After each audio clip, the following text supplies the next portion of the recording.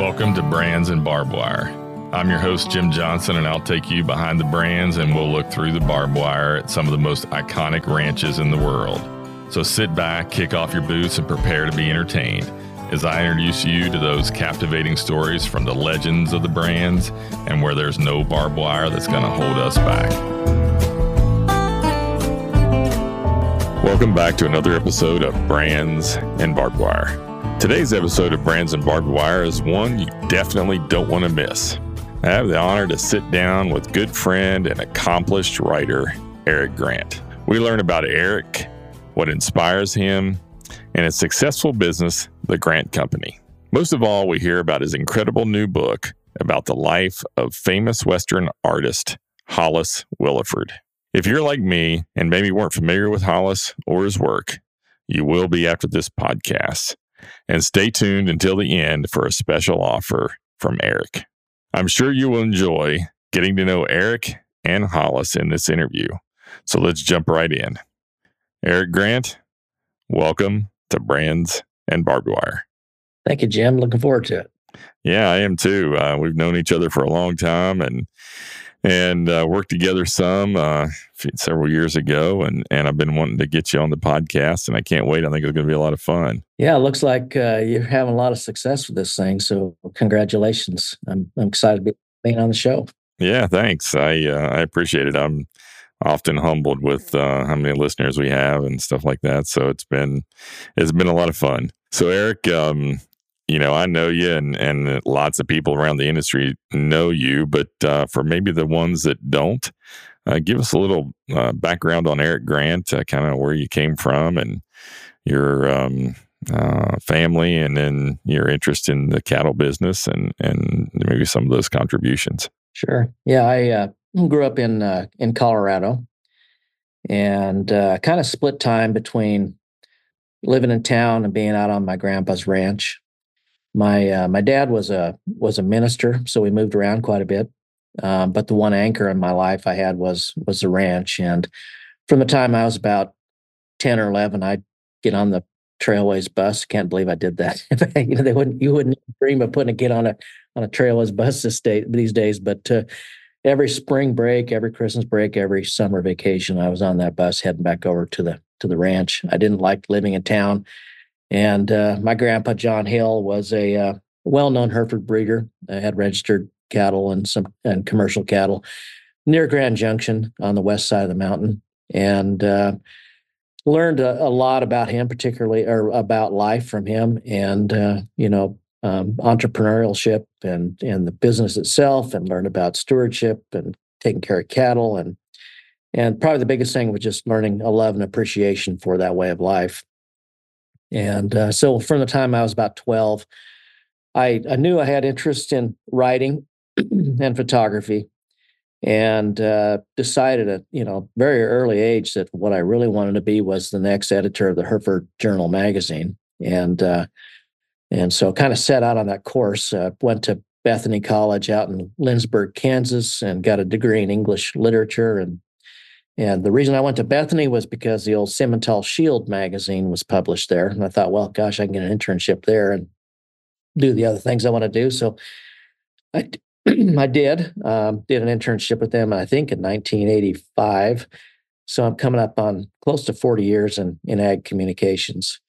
But I, after a short stint with the Simmental Shield, wound up at the National Cattlemen's Association as an assistant editor on their two magazines, and then went to work for the American Solaire Association in the early 90s for a couple of years, running their magazine.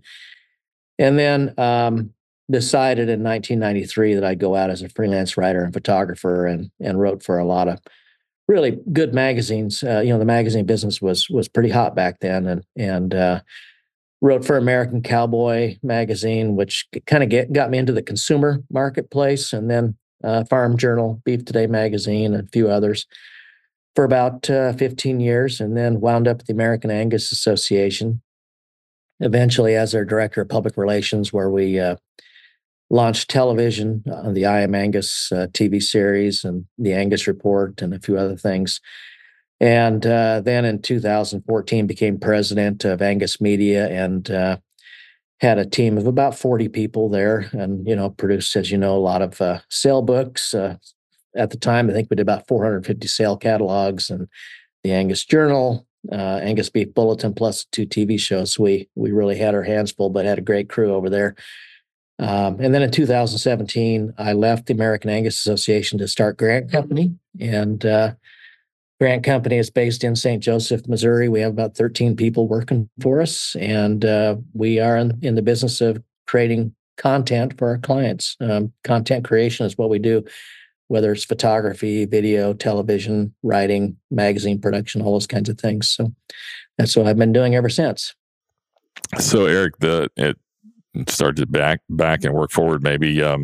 So the Grant Company, is it predominantly ag and cattle based, or do you do some other work for other entities?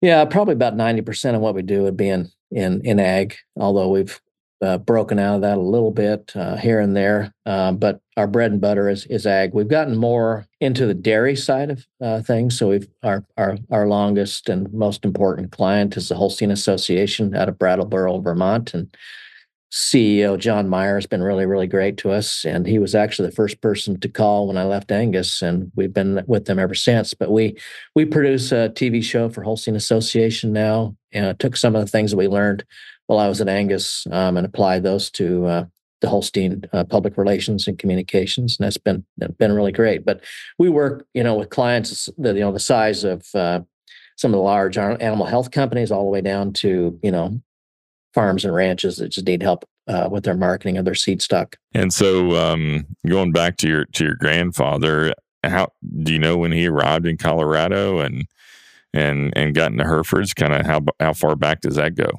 He was actually born in Idaho. His dad kind of had restless feet and kind of moved around. There was a lot of logging going on in northern Idaho, and wound up there. He was born there in the mid 19-teens.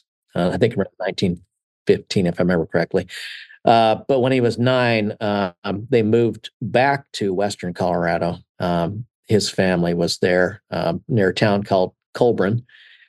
And, Hereford Shorthorns, those were the 2 predominant breeds in the West at that time. But I think his interest in the registered business really didn't happen until probably the late 50s, 1960s. But he had a very, very close friend, and a gentleman by the name of Ferry Carpenter. And a lot of folks in Hereford circles would remember Ferry's name. But Ferry was a predominant, kind of one of the founders. He was one of the founders of the Beef Improvement Federation, and he was really big on performance and kind of didn't like the selection for the small belt buckle cattle, and was very, very philosophical. He was actually the director of the Bureau of Land Management in the FDR administration, and wrote the Taylor Grazing Act for the public land that still governs the public lands grazing out west. So he's a very prominent individual. He's a lawyer, interesting cat. I met him in the early 80s, shortly before he died. But Grandpa built that herd off of those Carpenter genetics, and these were big performance-oriented cattle. And the Carpenter would take his cattle up the Midland Bull Test in the 70s, and I think they dominated that test for many years. But they were big, growthy cattle. I've got a giant picture on my wall here of my grandpa standing in the middle of his herd of Hereford cattle. And these cattle would look good today. They were relevant but different than what people were selecting for back then. So when you said you kind of knew from an early age you wanted to be a writer, I mean, what kind of inspired that? Do you know, or is it just you like to read and you thought, man, this is something I want to do? Kind of give us a glimpse into how that got started. Yeah, in a way, it was a little bit influenced by my grandpa. He was an old style guy. People back around the turn of the century, I'm talking about the 1800s to the 1900s, they spent a lot of time reading. Grandpa could recite poetry from memory. I mean, he was a very literary person, classically trained. I mean, they in elementary school they taught you the classics.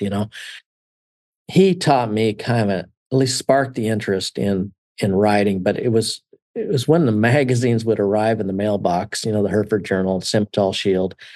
I couldn't wait to run out to the mailbox and see to see to pick up the magazines and go through the ads. And the old Hereford Journal, the Herd Reference edition in the summertime, that July issue was probably 1,000 pages. I mean, it was huge. I mean, there's people all over the country that still have those people stored in their libraries and in their basements. And but I love going through page by page and looking at the ads and thinking about how they wrote the copy, looking at the photos, and then also reading the articles. And so I think it came from there. It was two places. Yeah.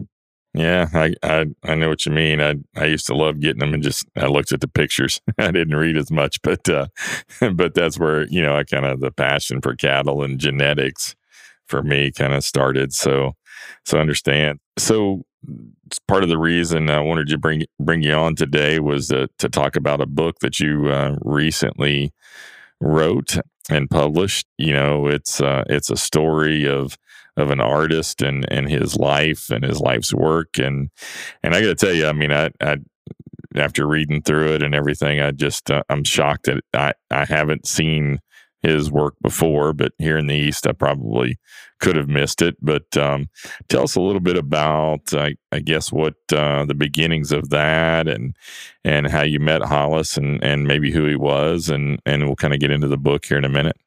Yeah. So Hollis Williford was among the most important Western artists of the last 25, 30 years of the 20th century. He passed away in 2007. But at that point, he was diabetic, had a lot of health issues, was in decline.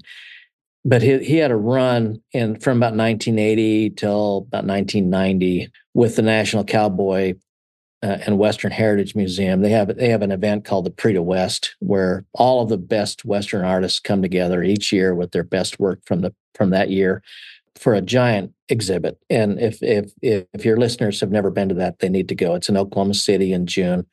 If you love Western art, but Hollis during that decade won the Prix de West, which is the highest award given at that event, twice. And I think he's one of maybe 4 or 5 artists that have received that level of recognition. The Prix de West has been around since the early 1970s. So, but he was very, very well done, particularly in the 80s and the early 90s. And then his health problems kind of took him off, I don't want to say off focus, but took some of the wind out of his sails from a creative standpoint. And he wasn't creating quite as much to the degree he was in the 80s. It's kind of a strange story. And I think it's kind of one of those examples how sometimes you just follow your inspiration and it kind of wind up with a kind of a life-changing event.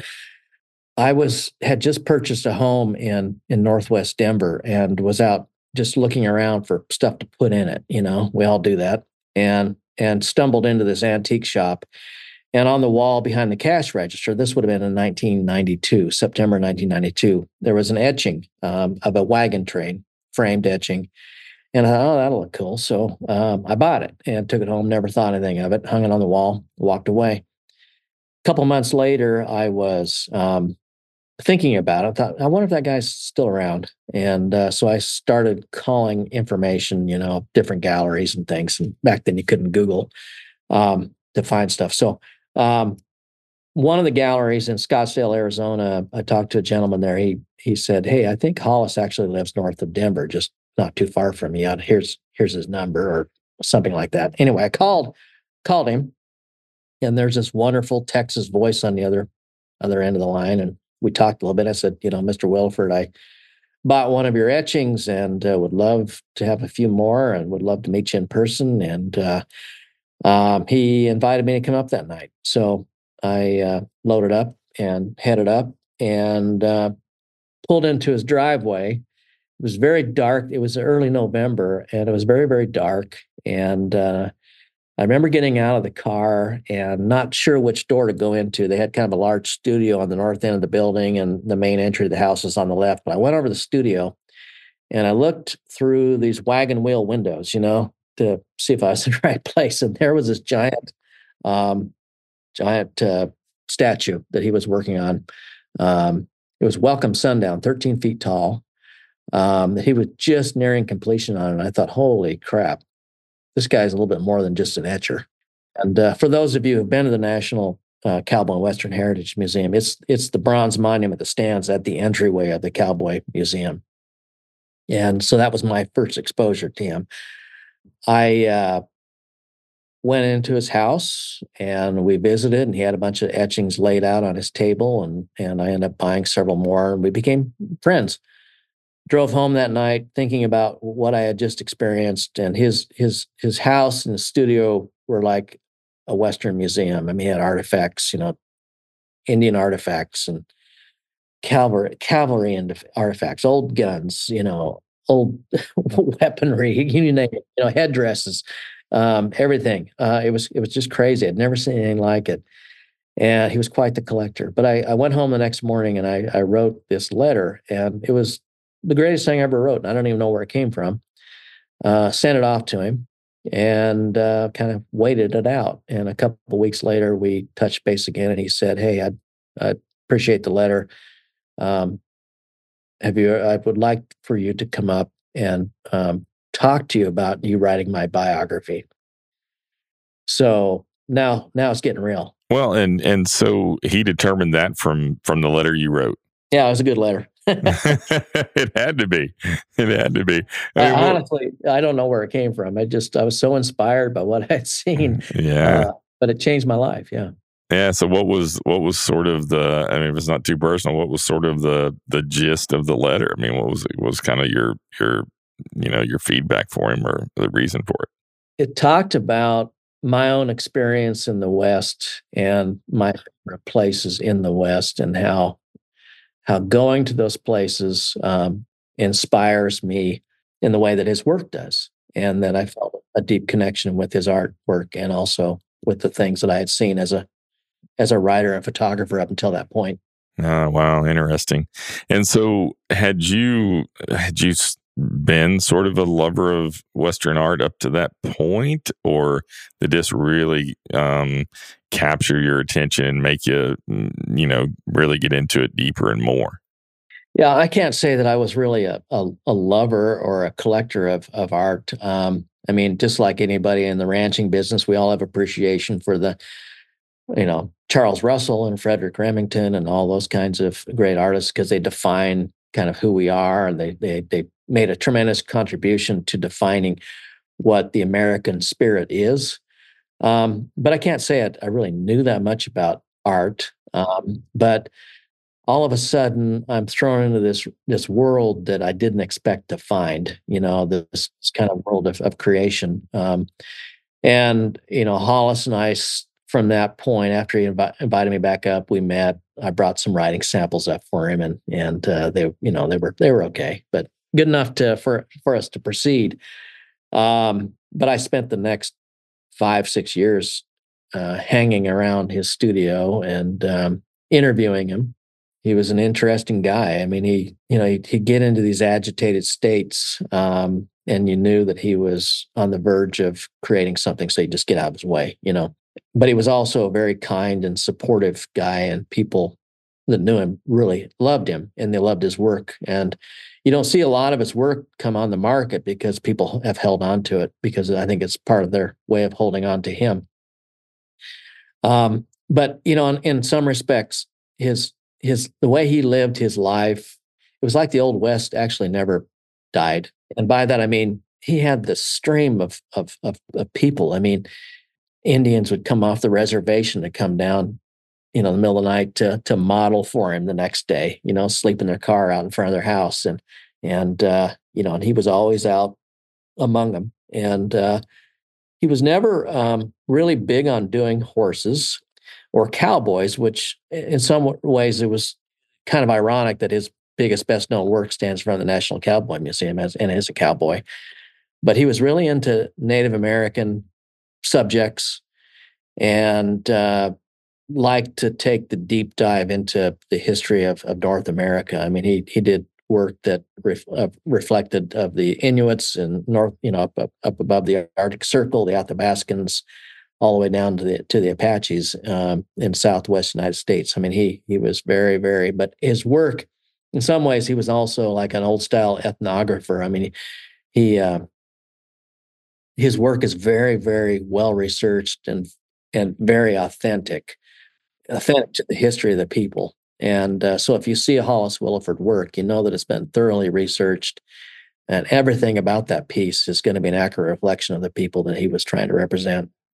Yeah, I know. Just looking through the book, I mean, when you first receive it, it's you sort of look at it and you're like, oh, here's another sort of coffee table book, right? Full of the artist's work and stuff like that. But reading through it, I mean, the content in it and the story of him and the way you've laid it out into different pieces is, I mean, I couldn't put it down when I started looking through it and reading it, and the sculptures really, I mean, I thought were just amazing. I mean, just some of those were unbelievable, and the when you talked about Welcome Sundown, that picture you have him here in the book of him, standing up there working on it is just, I mean, it's like it's an amazing piece for sure. And so I encourage people as you look through it, it's not just a book of his art and pictures of his art. It's really the story of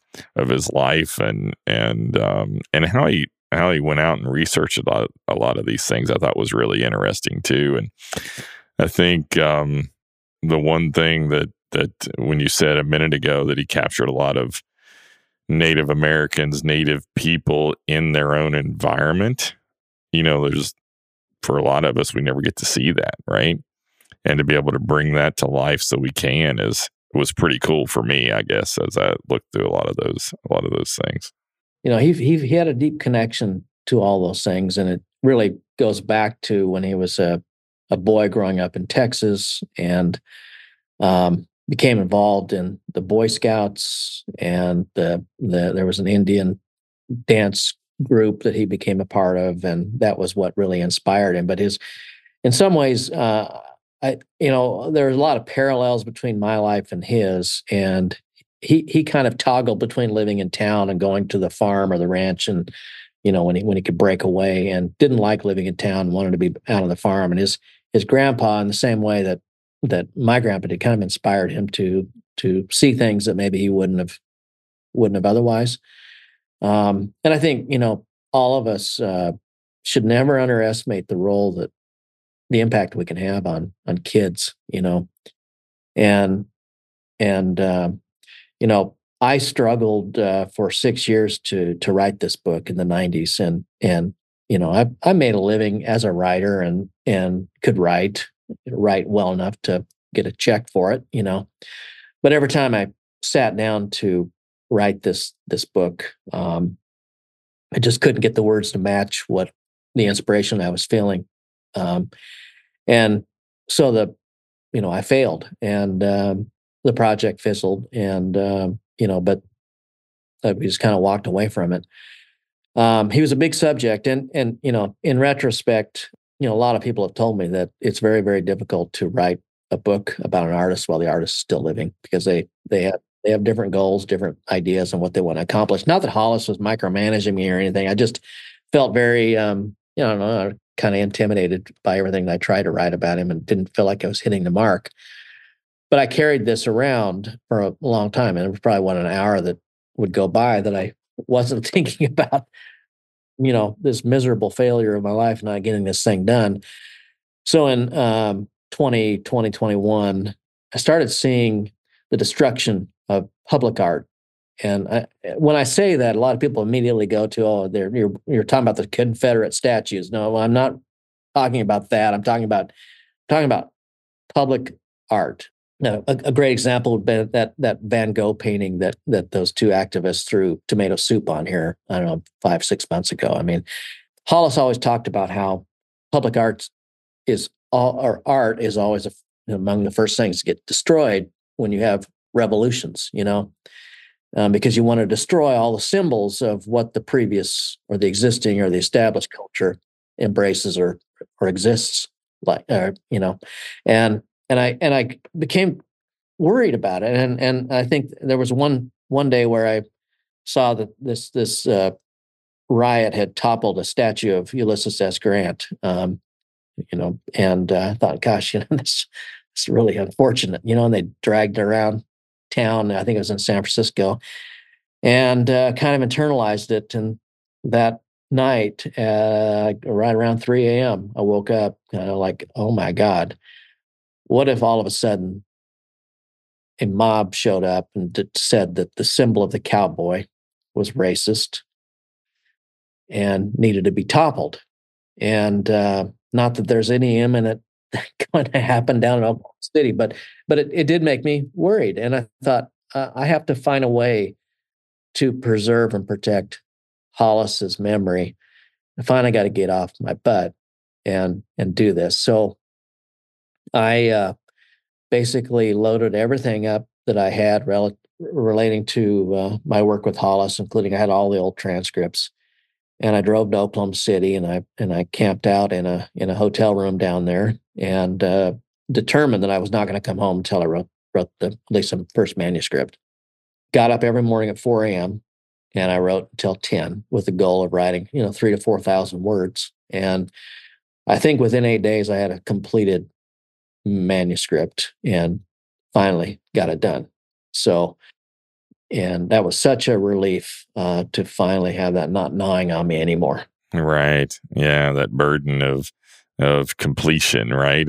It's one of those things that's like sits there and goes, you just remind you every day that you need to finish something you started. And I think that's just our nature, right? No matter what it is, that we have to finish some things we started. And that's what the culture we grew up in was, right? You don't start something without finishing it. And I can see why that would gnaw at you. So you wrote until 10, and then you went to the museum and looked at art, and it continued to inspire you to continue to write.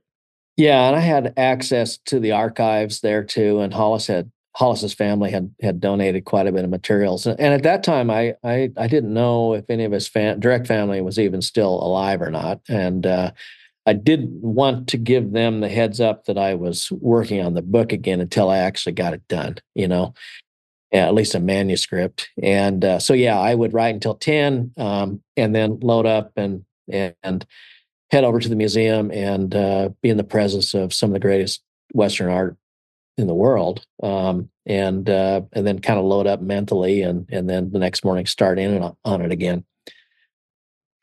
And so, at what point did you tell the family, and how did they sort of receive that you'd worked on it? Yeah. So one of the really great things about creating Grant Company was that I have this super talented team of people to work with, and so I brought the manuscript home and immediately started getting their feedback, the team's feedback on the manuscript. And Crystal Albers, who's a great writer in her own right. I mean, she had been very instrumental in helping me to kind of bring the thing into focus at the initial stages of writing, but also reviewing, challenging the manuscript. You've got to have people that are going to challenge the words that you write, and Anna McCrell, Diane Meyer, I'm just going to write down the list, but had a lot of people looking at it and challenging. And so once they kind of had a chance to look it over, then I felt confident. Okay, so I'm going to start looking to see if the family's still around, and found Ronnie, his brother. Ronnie's also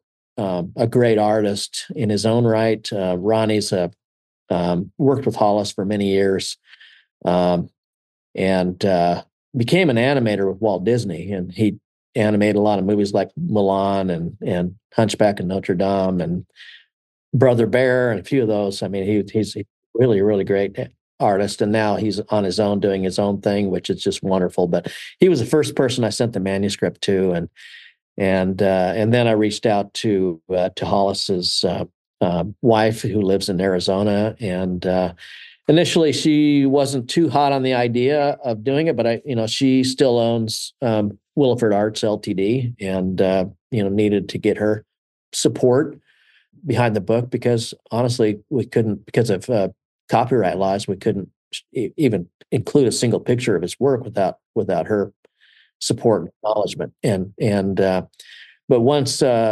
once we started kind of coming up with some of the conceptual designs of what the book might look like, when that happened, then all of a sudden everything just flipped.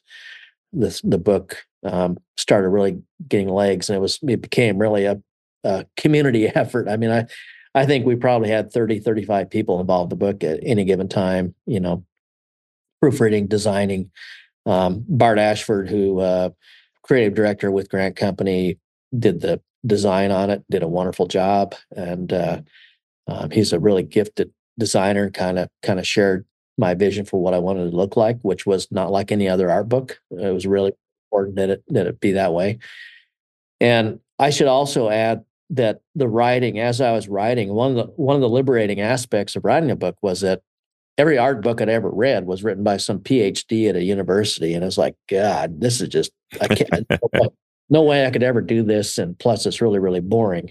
So I decided to write the book in short form, just small chunks, 500, 700 words, that anybody can open the book and read something and get something from it if they want to read it. If not, they can look at pictures. But it's not written like a typical biography. I didn't want to do what everybody else has done as far as art books. So it does have a different feel and a different sensibility. Yeah, I noticed that. I mean, that's probably why I've never read another art book in my life. But no, I got that from it, and I thought it was interesting and very simple and easy to understand. And you put it into different segments, the to do and to teach and different ones like that. And so what made you decide to break it up like that? I mean, is it something that Hollis had done, or something that you decided that was the best way to do it? There's a book called Custer by Larry McMurtry, who had written Lonesome Dove. And I was listening to the audio book, and he had written this book, this essentially a biography about Custer, but it was written in short form and just short, punchy little essays. And I was listening to that audio book, I don't know, a few days before I headed to Oklahoma City, and it was really kind of one of those moments where you go, "Oh, yeah, okay. I don't have to follow anybody else's rules. This is my damn book. I don't have to write, Hollis Williford was born on October 31, 1940, and blah, blah, blah, and go from there all the way to the end. I could do it the way I want to do it." I thought to myself, I'm just going to make each of these chapters kind of like a painting, an impression of his life. They don't have to have every detail of his life to understand who he was. And that was really, really liberating because, being an old magazine writer, my brain shuts off at 1,200 words. There's no way I can just write and write and write, continuously for 200,000. And knowing I didn't have to write Moby Dick was very liberating. So I wrote until I felt like, we've got enough material here that people can understand who he was, and we covered it. So. And I noticed there were a lot of quotes in there. Was that sort of stuff that you had written down in your time together, or was that some stuff that was in the archives? I mean, where did a lot of those come from? Yeah, so there's two voices in the book. One is mine, and one is Hollis's. So a lot of the work that we included also includes these paragraphs there in italics that Hollis wrote about the specific works. So there's a lot of great information in there about 18th, 19th century America and the people that inhabited these lands that Hollis pulled together. And I wanted to retain those things, but I also had the transcripts from the interviews that I'd done with Hollis. I had hundreds of pages of quotes that I could work from, plus interviews with other artists that I had talked to as well. Brands and Barbed Wire is sponsored by BRC Brahmins. BRC has created their own legacy by taking their time-tested bloodlines, breed-leading performance, and classic style into uncharted territories of genomic excellence and premium marbling, arriving as the unmistakable leader of destination in the modern American Brahmin. For more information and their upcoming events, visit brcutrer.com. That's BRCUTRER.com. So as you went through the book and got to look at the art, did just from an Eric Grant standpoint, what pieces sort of Do you remember most? What ones that did you enjoy the most, or captivate you the most in as you went through it? Well, I would have any of those in any of his work in my collection, which is small but growing all the time. There's a couple. One would be the Snake Priest, which is the bronze that won the Prix West in 1980. That is a miraculous piece, and they actually have it on display now at the National Cowboy Museum. If you get a chance to go see it, it's breathtaking. I got to tell you, that's the one that when I flipped the page and saw that, I was like, wow. I mean, that I agree with you. That was the one that just for me, it was just like, man, this one's amazing. I Yeah. started Googling to see if you could find any any replicas or anything like that. I thought that was awesome. But yeah, go ahead. Sorry to interrupt you. Yeah, so Snake Priest would be right up there. He did as part of his down payment. He was interested. He was kind of a horse trader, and so he traded a painting to me as kind of a down payment on my writing the book. And when I wasn't able to complete it, I gave it back to Debbie, his wife. I'm like, I can't keep it, And but when I did complete it, I went to Debbie's home in Arizona. She gave it back to me. So that by far, among anything I've ever or will own in my lifetime, is the thing that probably means. And it's a painting of a herd of buffalo, and it hangs in a very prominent place in my house. And every time I walk by it, I touch the lower right hand corner of the frame, and it's kind of my touchstone every morning, just to remind me of keep after it.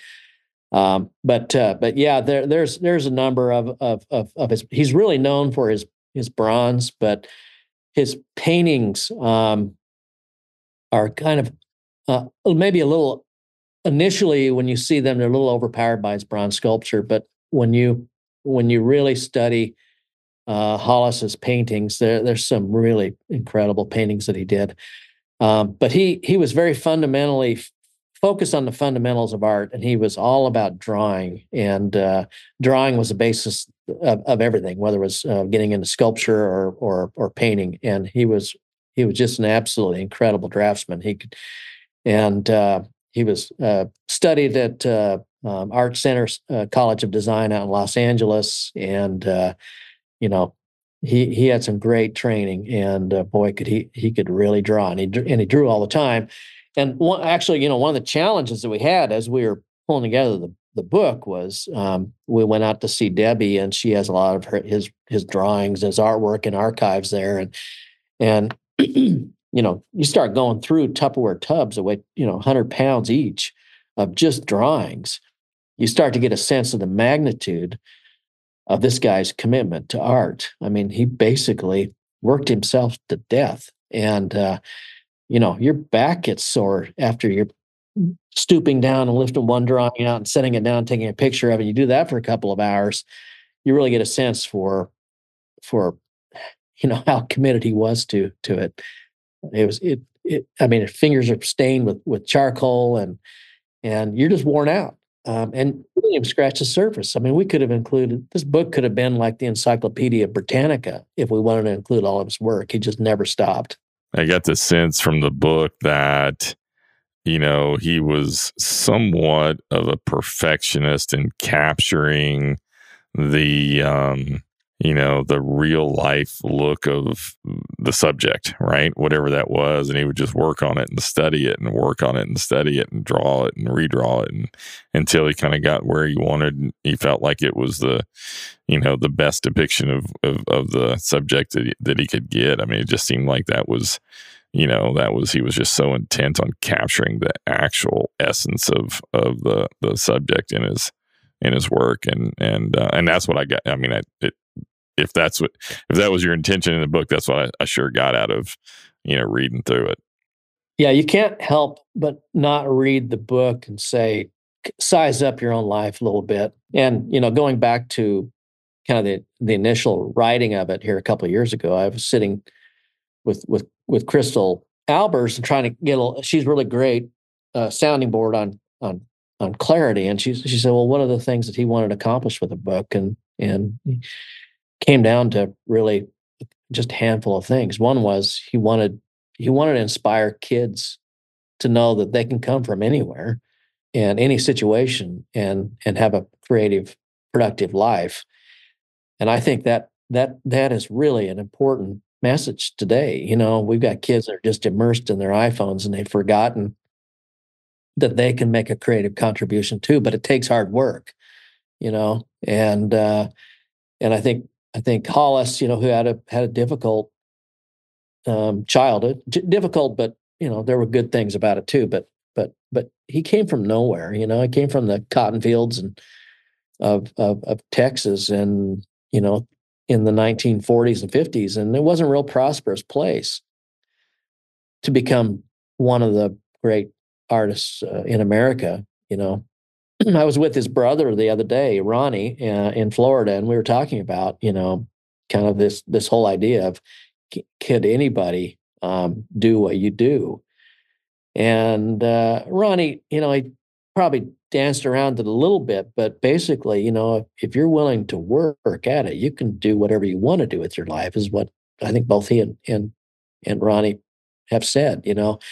I think a lot of it's God given ability. I mean, understanding light and composition and those kinds of things, but people can apply themselves and they can achieve great things with their lives, and then more importantly, ensure the next generation's inspired to do the same thing.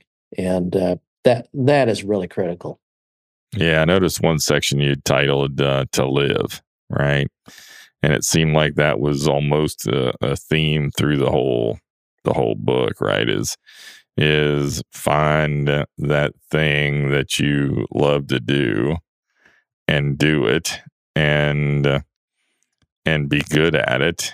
And if you make money, great, or if you don't make money or whatever. But it just seemed like he did it because he loved to do it, and he did it to, I don't know, contribute to society or whatever the right word is. But he seemed to want to be able to capture those things that were failing and not going to be around forever, right? So you and I can look at it later and think, wow, this was really, an era in history that has gone, and and he at least captured some of it, so we can, get a glimpse of what it was like. Symbols and art are important because they anchor people to their society. They give you a sense of permanence and a sense of hope and a sense of inspiration.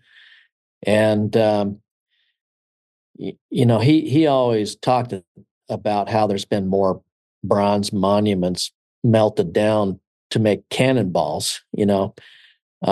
The destructive impulses that people have are stabilized by creating things that benefit other people.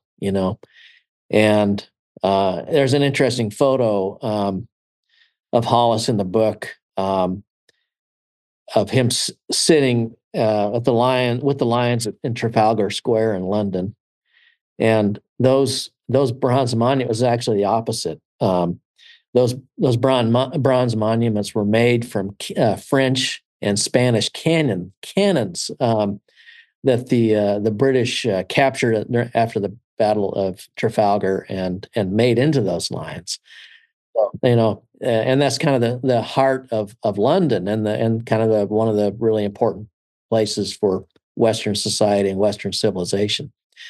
And but yeah, this destructive impulse, I think, was what frightened me and motivated me to do this. I think in 2020, 21, it was very disorienting what was happening in our society, and we needed to find a way, or at least I needed to find a way to kind of preserve that and anchor myself back to this great body of work that this guy had created, and make my own contribution to steadying the boat, I guess. And I think since the book has come out, it's amazing to me. I think the ironic aspect of writing a book like this is that, in a way, you're writing your own biography. You're writing your own your own story. You're adding to your own story, which is something I didn't expect. And people have just crawled out of the woodwork that I never would have known otherwise. And my network of friends and colleagues has expanded exponentially as a result of doing this, and it's a really good positive thing. Um, just yesterday, as an example, I got a University of Chicago library bought a copy of the book. Well, how did they find out about it? Because I'm really haven't did that much. You just never know. You come in every day, and there's a surprise like that. Robert Duvall, the famous actor, he got a book, and just crazy. He lives out there in Virginia. I'm sure you know that, but Yeah. Yeah. I go up and have coffee with him every now and then. yeah. I'm kidding now.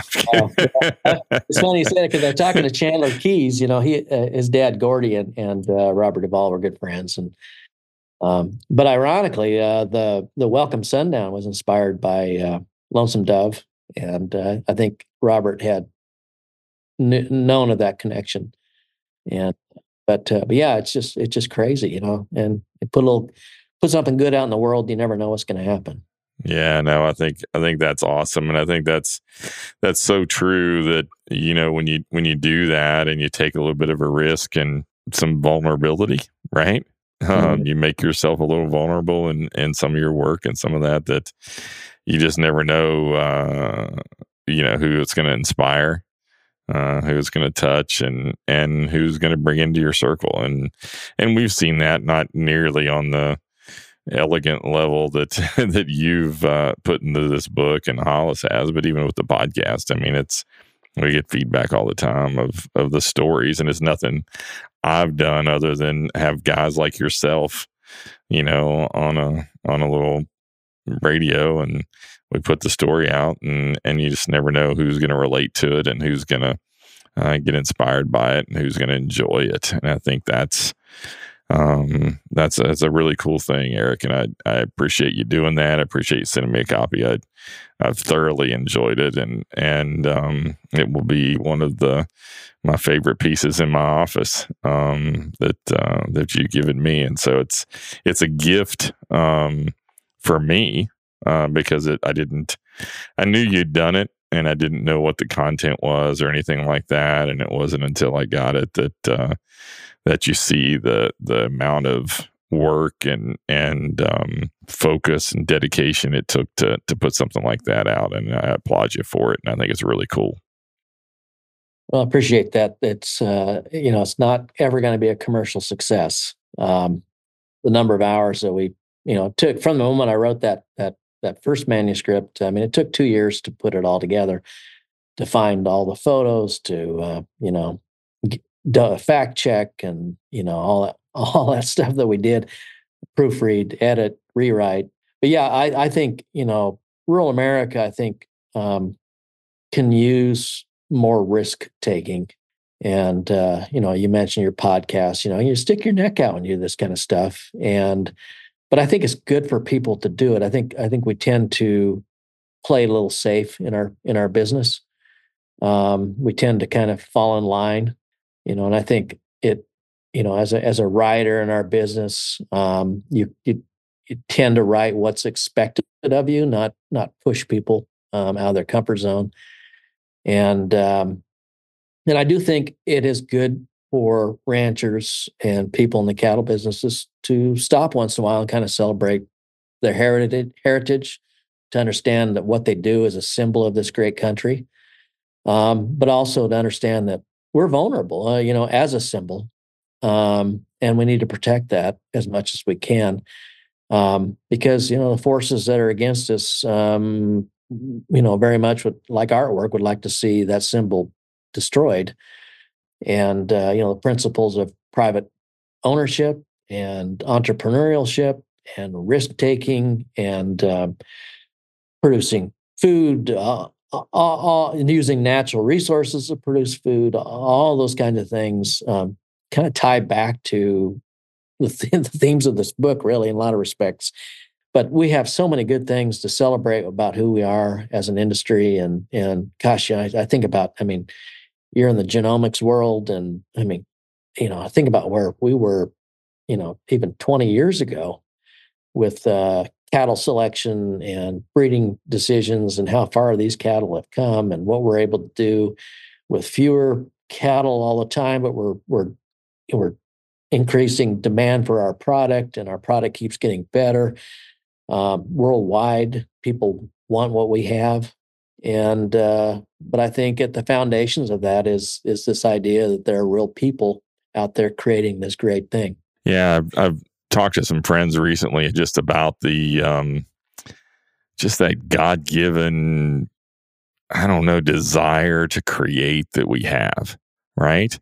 And whether it's if you're in animal breeding and you're trying to create a better animal or a plant, or like you do with creating and writing, and Hollis did with art, it's just that there's just something in us that we long to create something, right, and see that sort of finished work that we did. And I think about that from just creation itself, right? I mean, it's just, we have that God-given sort of desire to create, and it kind of put people in two categories these days. It's sort of the producers and the consumers, right? And we're all on the producer side. We produce things and create things. People build houses, people, just just those desires to complete those things and create those things. I think it's really neat, and you can look around and see it everywhere in all that you do, really. So it's kind of neat stuff. Yeah, and it's early February while we're doing this recording, and the next 90 days, probably 65% of the calves will be born in the beef U.S. beef business, and every one of those, I mean, everybody's is something that every rancher anticipates. I want to see how that calf's going to turn out because it took so long to get there. And I do think that, going back to my grandpa, in his own way, he was kind of an artist. I mean, animal breeders are artists, and they set out, they have a vision for what they want, and they go out to create it. And so it's a creative activity, not just a scientific activity. Well, and you take show rings on top of that, right? It allows some of us to sit back and appreciate what some others have created, and the beauty in that, right? I mean, we've designed some of these cattle to be really pretty, and we enjoy that, and so yeah, I think that's all. I agree. I think there's some form of art in that, and so that's kind of cool. So Eric, as we sort of wrap things up, if somebody wanted to get a copy of the book, get in touch and kind of do that, how would they do that? Yeah, so they can just go to Hollis Williford, and that's HOLLIS WILLIFORD, HollisWilliford.com. They can order the book there, and if they want to, we have a coupon, just Jim JIM, in your honor. They can get $50 off the book there if they want that, and we'll ship it right out to them, signed copy. And if they don't have any interest in art, but still think maybe their local elementary or high school library might be able to use a copy, that's one of the things we're trying to do, is get this book out in front of kids, to be inspired to do great things with their lives. Really, really neat. So I was wondering if you were going to do something like that. That's cool. So Hollis Williford, we'll have that in the show notes. So if anybody listens to this and then go to the show notes, wherever you listen to your podcast, whether it's Spotify or Apple or Google or wherever. So we'll have that in the show notes, HollisWilliford.com, and be sure to put in the word Jim and get $50 off, and Eric will know if you're listening to the podcast. And so that's awesome. So what's next for Eric Grant and the Grant Company? Well, it's kind of a pre-book and post-book life for me, so I haven't quite figured out what that part of my life looks like. But I'm enjoying getting the book in the hands of people that are enjoying the book. Um, our business, we have, I think the best. Well, no, I don't think. I know we have the most talented group of people that I've ever had the honor of working with, and we're really excited about where we are as a company and looking. We do. Last year we did 150 video and photo shoots around the country, so we went everywhere from New Hampshire to Hawaii, Washington to Florida. I think we were in and out of 35 states. So we probably get to see about as much of America as anybody, and love that. I love that about our job. But I think as we go forward with Grant Company, I think we're in the process of developing a documentary series, and looking at building up enough of those things to where we can go to like a Netflix or something like that, and where we can share those documentaries. Um, we're producing two separate kinds of documentaries. One just on American history, and the other one is on American artists, and kind of building on that theme. So that's a big thing. The other thing is we're just taking care of the clients that we have and making sure we're delivering what we promised, and trying to make everybody's life a little bit better. When you get one of those out, we'll have to have you back on. That sounds awesome. I know you're a big history buff. I know that as I've got to know you over the years and just enjoy listening to your stories of what happened here and what happened there and all those things. And so bigger than me, that's cool. So if somebody listening happened to want to use some of your services at Grant Company, how would they get in contact with you to do that? Yeah, appreciate you asking. My email address is eric@grantcompany.net, and just email me anytime. If you want to see what we do, it's just grantcompany.net, and you can see some of the work that we've done over the years, and would love to meet with anybody that might be interested. Oh, great, and we'll add that to the show notes too. So Eric, so what do you, if you look into your crystal ball, cattle business in the future, right? What advice maybe do you have some listeners, and then maybe what challenges do you think we have in front of us that we might need to recognize and consider? Well, there's a lot more people who are not in the cattle business than there are in the cattle business, and I think that's probably our biggest challenge and opportunity. I think all of us. It seems. I think cattle producers have become much better at telling their story. You hear that a lot. It's kind of a cliche anymore, but we can't let our guard down. We got to keep talking about the things that we do that are good for society. And if we don't, somebody else will tell it, and it's going to be on their terms. And so I think getting more and more information out in an engaging way, and in an authentic way. I think a lot of times, big companies, and big organizations tend to over manage their message, to where they kind of dial down the authenticity of what they're trying to convey. People are really, really interested in what ranchers and feedlot managers and owners are doing, and show them in a realistic way what it is that you do, and that's as simple as maybe showing cattle going through your hydraulic chute at your feed yard, a video with your iPhone, and throwing it out on Facebook. Those kinds of things are authentic. They're not overmanaged or overproduced, but some of those things get millions and millions of views, and it's kind of great for people to get a little window into what it is that we're doing. So I think that's big. I think artificial intelligence, AI, not the artificial insemination that we're all familiar with. Uh, from my standpoint, I think has a chance to really change a lot of the stuff we're doing. We're still trying to figure out what that means. We use AI to help us write and edit now. I think AI is going to change the way cattle are marketed and processed, and you know all those kinds of things. We have no idea where it's going. It's kind of the genie out of the bottle, but it could go very, very negative It could also go very, very positive. We just got to be involved in those things and kind of figuring out where those technologies are leading us.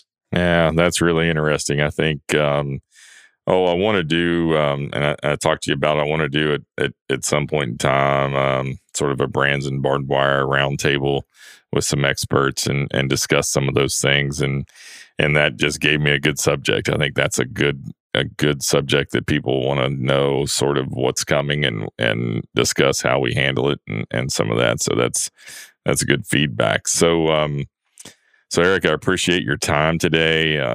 The book is awesome. We'll have links to it and the Grant Company in the show notes. Be sure to go to holliswilliford.com and get your book and be sure to type in the word Jim and get your discount for listening to the podcast. And check out the grantcompany.net. And then last thing is, don't forget, stay tuned for our live Brands and Barbed Wire event in June. Don't forget to keep listening and we'll reveal those details as they come out. Eric, thanks for being on Brands and Barbed Wire. Thanks a lot, Jim. Appreciate it. For our producer, Carlos Charaboga, I'm your host, Jim Johnson. God bless and thank you for listening to Brands and Barbed Wire. The Brands and Barbed Wire podcast can be found wherever you get your podcasts. Please subscribe, rate, review, and share. You can also find additional content at our Brands and Barbed Wire Facebook page and at brandsandbarbedwire.com. We hope you enjoyed Brands and Barbed Wire. Brands and Barbed Wire is sponsored by J-Mar Genetics.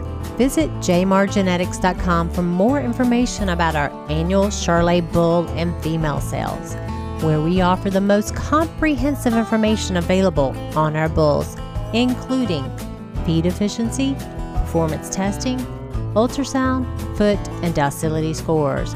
J-Mar sired bulls are topping sales across the U.S. and Canada.